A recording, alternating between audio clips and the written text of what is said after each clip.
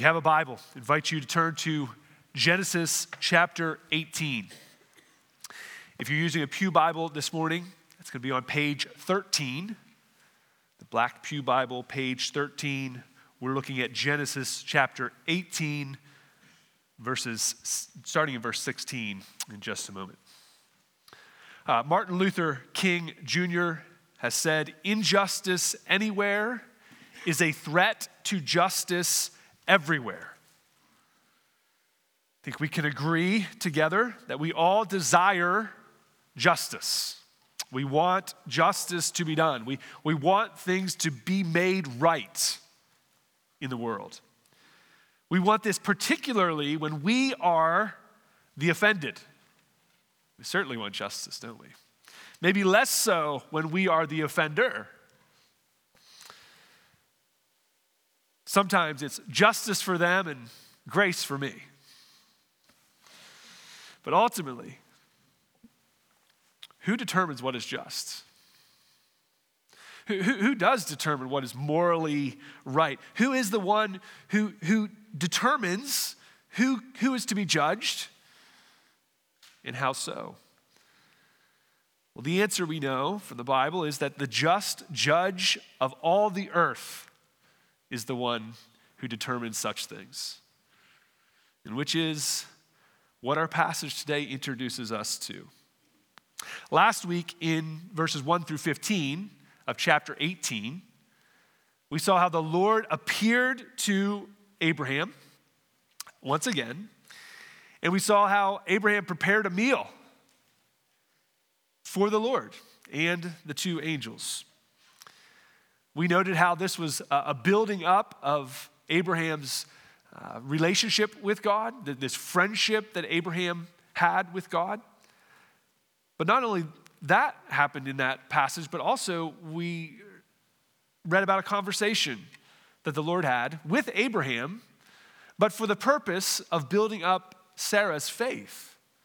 So it was both for the friendship with Abraham and the faith of Sarah that the Lord initially came in verses 1 through 15. And having finished the meal, we find out that these three men, which we noted last week, once again, one of them is the Lord, that is Jesus, and the other two are angels, but in forms of men, flesh and blood, set out from where Abraham was living. And that was at the Oaks of Mamre, which was near Herron.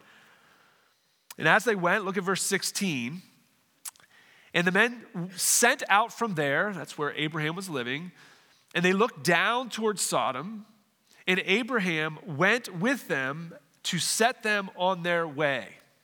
It was customary of a good host, and Abraham was that, to escort his guests on their way. Now, clearly, Abraham did not go the entire way with his guests, but he set them on their way. And we see here that they look down towards Sodom.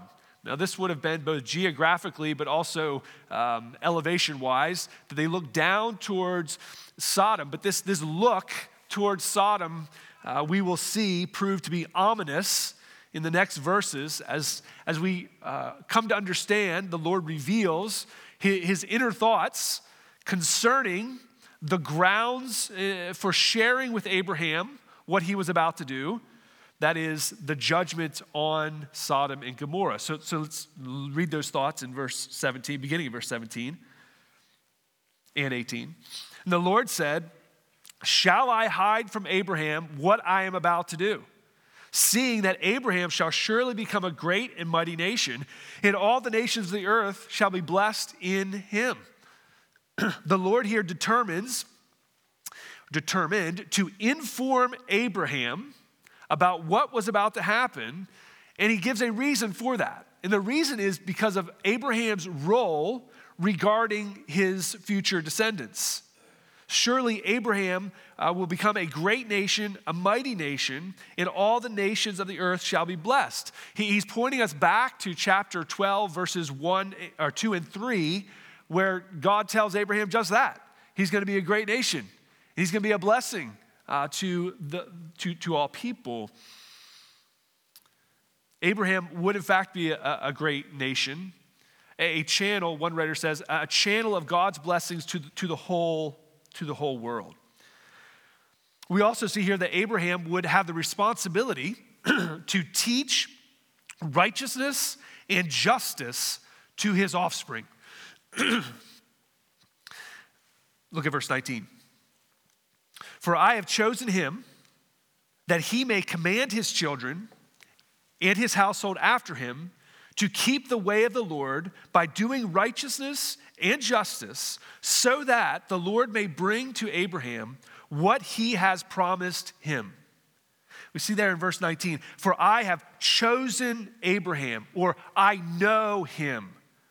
Warren Wiersbe says, this could be said, I have chosen him and he is my friend. Another writer says, I have made him my friend. Kent Hughes says that servants may not know their master's purposes, but friends do. And so here, God is making known something to Abraham because Abraham, in fact, is his friend. We talked more about that last week. I have chosen him. He is my friend that he may command his children and his household after him to keep the way of the Lord. He had a responsibility. Abraham had a responsibility. So the Lord was giving to him information in order that he might fulfill his responsibility. The Lord disclosed what he was about to do in order to strengthen Abraham's commitment to teach his children in godliness. It also tells to us here what God thinks about sinfulness and what he will do about sinfulness. He's looking or thinking about Sodom and Gomorrah here, as we will understand more as we see the whole passage. And he's talking about the judgment that will come upon these two cities. And we'll look more about that specific judgment next week in chapter 19. But this judgment that the Lord is talking about and disclosing to Abraham serves as a warning of God's just judgment against sin. The judgment on Sodom and Gomorrah is a warning. It serves as a warning that God takes sin very seriously and that judgment would come. Judgment would come to Sodom and Gomorrah, and judgment will come. We keep reading in verses 20 and 21 that the Lord spoke and continued to inform Abraham. Look at verse 20. And the Lord said, because of the outcry against Sodom and Gomorrah, let me try that again. Because the outcome against Sodom and Gomorrah is great and their sin is grave. Stop there. So the first part might have been the Lord's inner dialogue. Shall I hide these things? Why will I not hide them? For these reasons. And then he moves to verse 20 and we see him speak to Abraham. And what does he say? He says, because the outcry against Sodom and Gomorrah is great. We already know from chapter 13, verse 13, that Sodom and Gomorrah were known to be wicked cities. Their wickedness was not unknown. This was not a surprise. It wouldn't have even been a surprise to Abraham. He would have known this as well. When we get to chapter 19, we'll see some of the specifics of their sinfulness related to their unnatural sexual desires and actions. But in verse 20, he says that the outcry against Sodom and Gomorrah is great. Great, that is abounding or increasing or multiplying, and their sin is very grave. It's heavy, it's grievous, it is severe. The outcry or the crying of evil is, according to Gordon Henman, says the outcry is the miserable wail of the oppressed and brutalized. So it's more than just what we understand of the sexual sin that was going on, but the moral and the social corruption which was happening in Sodom and Gomorrah. Ezekiel chapter 16, verse 49 confirms these moral and social sins.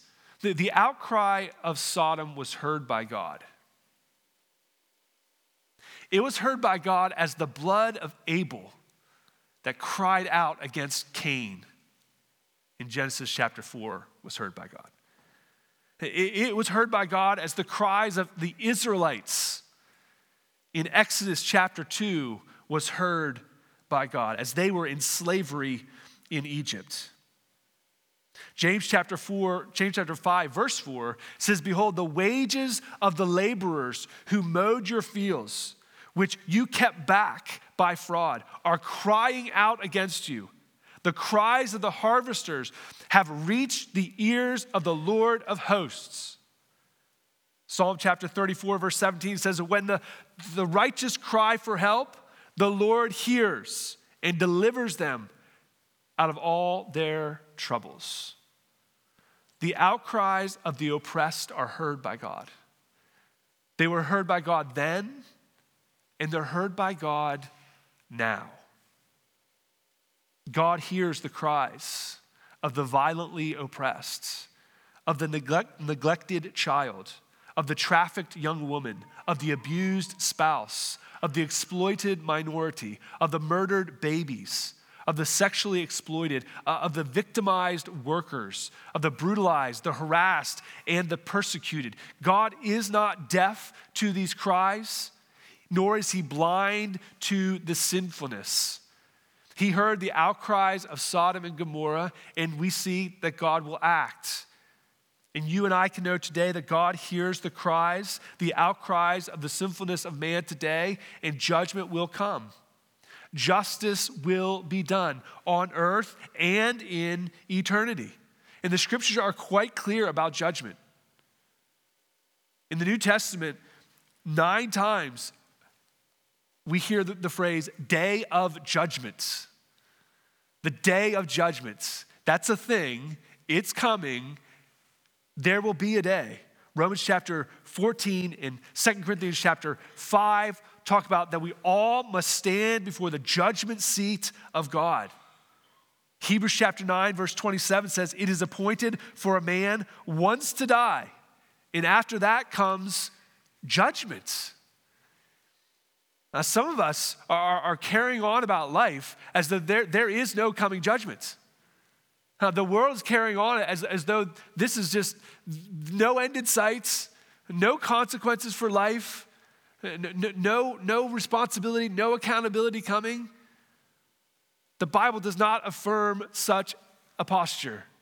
The Bible tells us that there is a judgment day coming. Justice will be done. You may feel oppressed, or you've been oppressed. You may think there's injustice in the world today, and you're right. And what you can know from the pages of the Bible is that judgment is coming. The just judge of all the earth will one day judge rightly. And the judgment would come. Judgment will come here, and the judgment would come to Sodom. Look at verse 21. "Then I will go down to see whether they have done altogether according to the outcry that has come to me. And if not, I will know." Now, there's a footnote in my Bible, from the ESV, that translate this verse just a little bit differently. It says, "I will go down to see whether they deserve destruction according to the outcry that has come to me, and if not, I will know it." Now, when it says that I will go down and see, God doesn't have to go down anywhere, okay? When he uses this language, it's human language attributed to God. God doesn't have eyes. God doesn't have hands. God doesn't have feet. God isn't going anywhere. Why isn't he going anywhere? Because he is everywhere. Psalm chapter 139 confirms this, that he is everywhere present at the same time. He is here. He is in Israel. He is there tomorrow. He's there already. He's in the past. He's in the future. He is always there. He is everywhere. So when we hear this language, don't think that God is saying, I need to go down to check on this because it might not be true. So I'll give it a second look. No, he already knows. He's using language that we can understand. This is for us to understand because we would have to go investigate. We would have to go see if these things are true. God does not have to go see. He's using language that humans can understand. Nevertheless, the point was to say that there's an outcry against Sodom. And these outcries, if true, deserve destruction. Because of that, they are deserving of judgment. They're deserving of destruction based on what God has heard. And so, verse 22, continues as the men go towards Sodom to investigate. We could say that when God says, I'll go down, he's sending these two angels to go. Maybe so. Look at verse 22. So the men turned from there and went to Sodom, but Abraham stood before the Lord. So now we see a change in the story. The two men go towards Sodom, and we'll pick that up in chapter 19. The rest of chapter 18, Abraham is still there, standing before the Lord. He stood before the Lord. They remained together. This standing before the Lord is this idea of standing before the face of God, where the Latin phrase is coram Deo, before the face of God. Here's Abraham, now alone again with the Lord, standing before the Lord. Verse 23, and Abraham drew near. Abraham leaned in. James chapter 4, verse 8 tells us, draw near to God, and he will draw near to you. Here's Abraham drawing near to God. One writer says this idea of drawing near is to come to court with an argument. And Abraham's going to make an intercession here. He's going to make a petition. In a sense, it's an argument, but we'll talk a little bit more about that in a moment. Let's look at the first few verses, starting in verse 23. And Abraham drew near and said, this is Abraham speaking to God, will you, talking about the Lord, indeed sweep away the righteous with the wicked? Suppose there are 50 righteous within the city. Will you then sweep away the place and not spare it for the 50 righteous who are in it? Verse 25, far be it from you to do such a thing, to put the righteous to death with the wicked, so that the righteous fare as the wicked. Far be that from you. Shall not the judge of all the earth do what is just? And the Lord said, if I find at Sodom 50 righteous in the city, I will spare the whole place for their sake. Now, not mentioned in Abraham's prayer anywhere is the name Lot. But surely Lot is on the mind of Abraham. Why? Why would it be on the mind of Abraham? Because Abraham's thinking about Sodom. And who does he know that lives in Sodom? But his relative Lot. Lot will remember when Abraham and Lot divided, it was Lot who looked towards Sodom. It was Lot who then pitched his tent near Sodom. And it is Lot who in chapter 19, verse 1, we will find sitting at the gate of the city, which means that he was living there. He was an elder in the city. Certainly Abraham had a heart for his family, had a heart for Lot. He had a heart for those who would be considered righteous in the city. We could even see that Abraham has a heart for the lost who would be judged.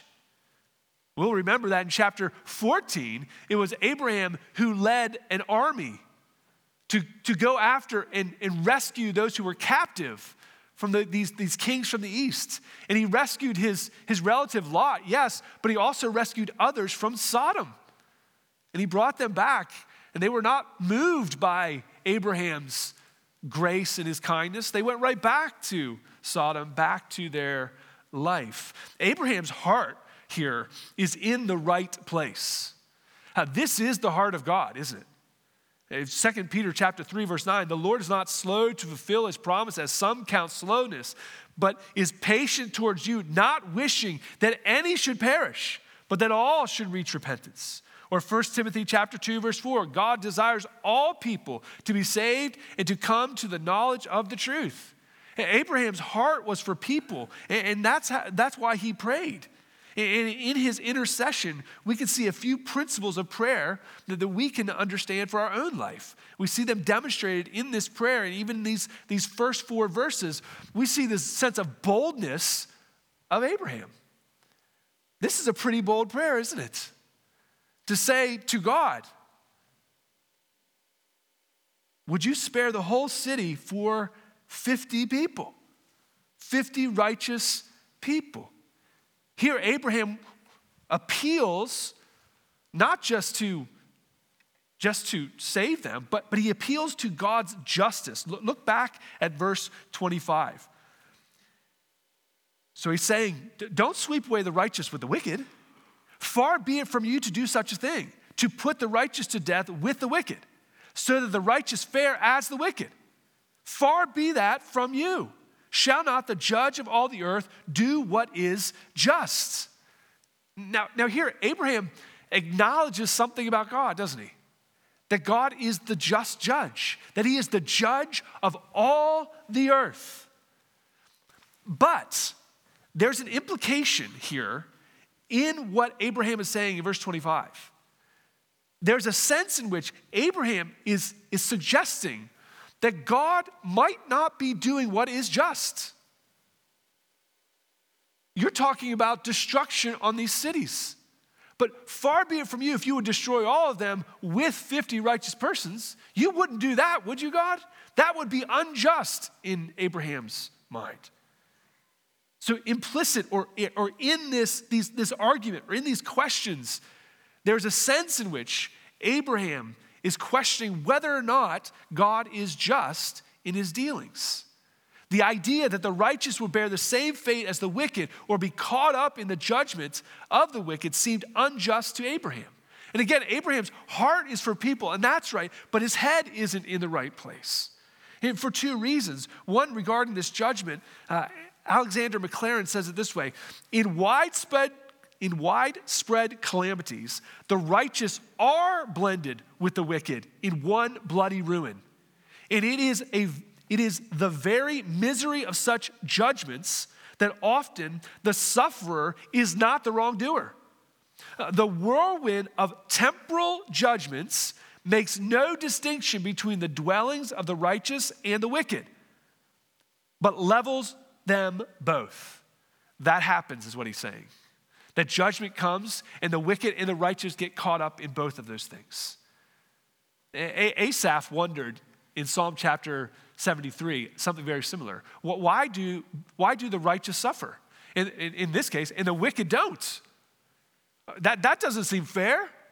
How does that work, God? That doesn't sound very just, that the righteous are getting the bad end of the stick while the wicked are getting the good stuff. But when did Asaph understand? We come down into the text of chapter 73, and it says that until he went into the sanctuary of God, and then he discerned their end. What did Asaph understand? Asaph understood that the ultimate judgment is yet to come. That what looks like injustice to us is only injustice to us, and true and ultimate justice will one day be finally doled out by God himself. Well, Abraham not only misunderstood the judgment, but he also misunderstood something about God. God, who is righteous, can only do what is righteous. A righteous God cannot do unrighteousness, or what? He wouldn't be righteous. A God who is just cannot do what is unjust, or he would not be just. A God who is holy cannot do what is unholy, or he would be unholy. A God who is good cannot do something that is not good, or he would not be good. Now, this might seem very obvious to you, but the point is this, is that whatever God does is consistent with his character. And so if he is righteous, whatever God decided to do is righteous. Doesn't matter if you agree with it. Doesn't matter if I agree with it. Can you imagine? Can you imagine that an eternal being who knows the end from the beginning might have a bit of a greater, more developed understanding of justice than you and me? If that sounds sarcastic, it was. You should say, of course he has a better understanding of justice than me. And so when I cry out for justice because God isn't doing it my way, maybe the problem isn't what God is doing, maybe the problem is how I'm seeing it. And maybe like Asaph, we need to go into the sanctuary of God, which means to stand before God, which is what Abraham is doing. He's standing before the Lord. And what is he getting? He's getting aligned with God.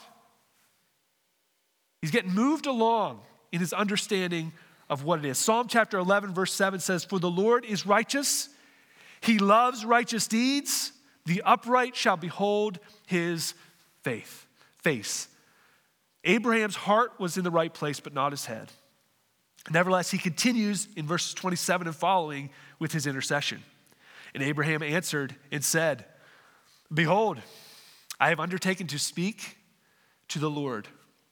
I, who am but dust and ashes, suppose 5 of the 50 righteous are lacking.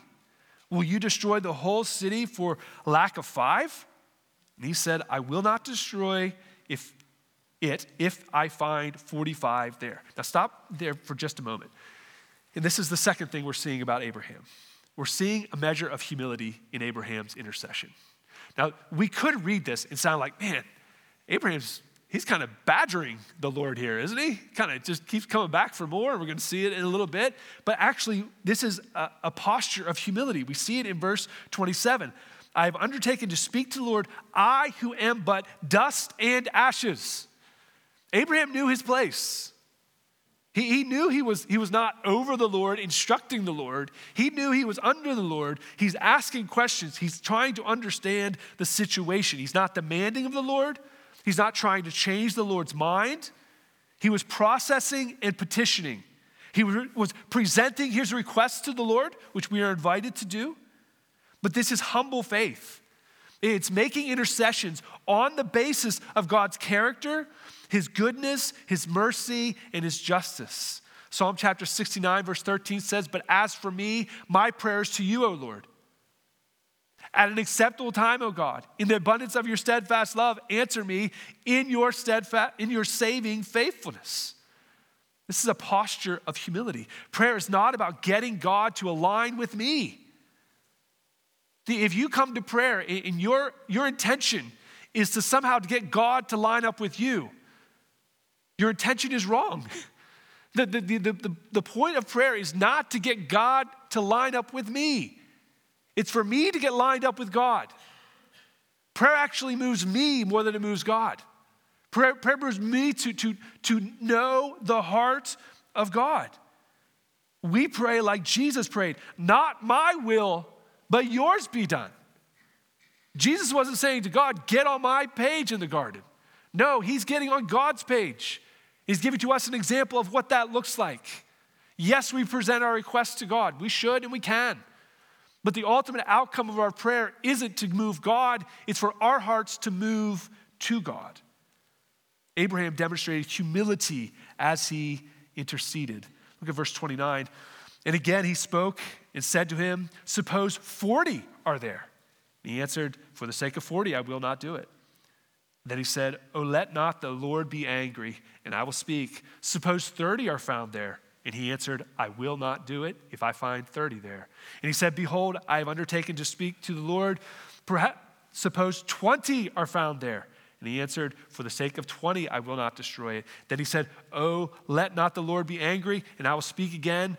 But this once, suppose 10 are found there. And he said, for the sake of 10, I will not destroy it. And the Lord went his way, and when he had finished speaking to Abraham, and Abraham returned to his place. The third thing we see about prayer from Abraham here is persistence. Not only was he bold, not only was he humble, but he was persistent. You see it in his 6 appeals to God. He starts with 50 persons. Then he goes to 45, then to 40, and then he drops. He was going by 5s, now he goes to 10s. Let's reduce this number. Let's see how low we can go, right? He goes 30, 20, 10. This is persistence. This is persistence with God. This is persisting with God in a faithful way. And after every time he makes a petition, God responds to him. God says to Abraham, I hear you. I'm listening to you. I'm hearing what you're saying. I'm not annoyed by your requests, but I'll answer you honestly. I'm not going to rebuke you for your requests, but I'll tell you the truth.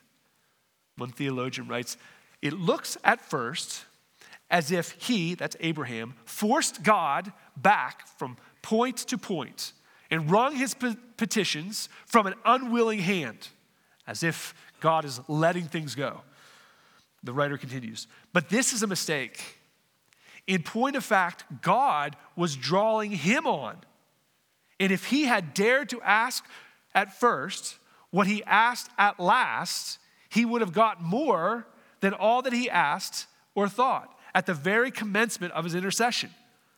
This was the time of his education. He did not learn the vast extent of God's righteousness and mercy all at once. He climbed the dizzying heights step by step. And as he gained each step, he was inspired to dare another. Abraham was in process as he was praying. God declared to him that he would spare the city from destruction. Why? For the sake of the righteous. For the sake of the 50 or the 40 or the 30, the 45 or the 30 or the 20 or the 10. It was for their sake. Now consider that. What does that tell us? This speaks to the preserving element of God's people in the world. That in a sense, the presence of God's people was holding back the judgment of God, or would have. Now we know the rest of the story is that there weren't even 10 people. There weren't even 10 righteous people in Sodom. And so judgment, in fact, did come. But for the sake of the righteous, God would have withheld the judgment. Throughout this passage, we see 8 times that the Lord says, I will. We've noted that in other passages. I will. God is the one who is acting here. Abraham isn't getting God to do anything. God is the one who's doing it. He will do it. Whatever happens, he is the one who would do it. There are no accidents. There are no happenstances. God is acting. God is acting. Job chapter 42 verse 2 says, I know that you can do all things and that no purpose of yours can be thwarted. No purpose of yours can be thwarted. Not by Abraham, not by Moses, not by you or me. And yet, this is the same God who also says in James chapter 5 verse 16, the prayer of the righteous person has great power in its working. So he invites us to pray. He invites us to petition. He invites us to intercede. James Montgomery Boyce says, we are never more like the Lord Jesus Christ or more pleasing to God the Father than when we pray for others. In fact, that is what Jesus did, and that's what Jesus does. The Bible actually tells us that Jesus intercedes for us. Christian, Jesus prays for you. He is interceding to the Father for you. He is praying for you. He is the mediator between us and God. So then, Hebrews chapter 10, verse 22 says, let us draw near with a true heart in full assurance of faith. And so we ask, who are you praying for? Who are you interceding for? Here, Abraham's looking at his relative Lot and what he presumes to be the righteous people that are still in Sodom, and he's begging God for them. He's praying for them. He doesn't know the plans of God yet. God is revealing things to him, but we don't know the plans of God either. And yet we present our requests, and yet we appeal, and yet we pray, and yet we intercede, and yet we make petitions. Who is on your heart? Who is on your mind? Who are you taking to the throne of grace? Who needs God in your life? C.H. Spurgeon, in one of his sermons, says, maybe the lost can't hear you. Maybe they're too far away, but you can pray. Maybe they don't want to hear you. Maybe they've told you to stop talking, but they can't stop you from praying. God hears you. God hears you. He writes, never mind, God has a voice which they must hear. Speak to him, and he will make them feel. Though they now treat you despitefully, rendering evil for your good, follow them with your prayers. Never let them perish for lack of supplications. God hears our prayer. God heard Abraham's prayer, and God judged justly. Abraham prayed, and God judged justly. Sin must be judged. Sin would be judged in Sodom, and sin will be judged on earth. Now, Jesus has already endured the ultimate judgment. This is the good news. Judgment is coming, but Jesus has already endured the ultimate judgment for sin on the cross. So there's two ways for sin to be dealt with: for sin to be judged, for sin to be paid for. Either we pay for it in our body, in separation from God, or Jesus pays for it on the cross, dying for your sin. That is the only way sins are paid for. Either we pay for them or Jesus pays for them. And you might say, well, that seems like a very easy answer, doesn't it? I'll take Jesus paying for my sins, not myself. But the only way you get that is you must submit yourself to King Jesus. Nobody wants to pay for their sins, granted. But the only way that you can take part in that rescue, in that deliverance, is by coming to Jesus and recognizing that you need him as your Savior. Recognizing that you are a sinner in opposition to God, and what he has done is the only way for your sins to be forgiven. You cannot have your sins forgiven without a perfect sacrifice. He is the only sacrifice that can pay for your sins. Judgment is coming, but there is rescue, and his name is Jesus.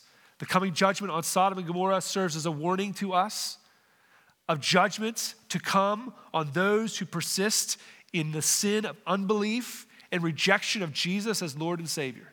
Judgment is coming, and Christ has come, that those who come to him might be rescued from that judgment.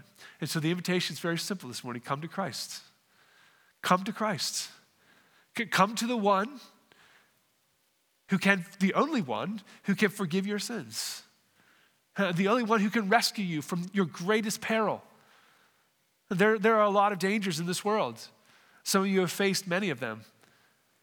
Life and death. But the greatest of all perils is not physical death, it is spiritual death.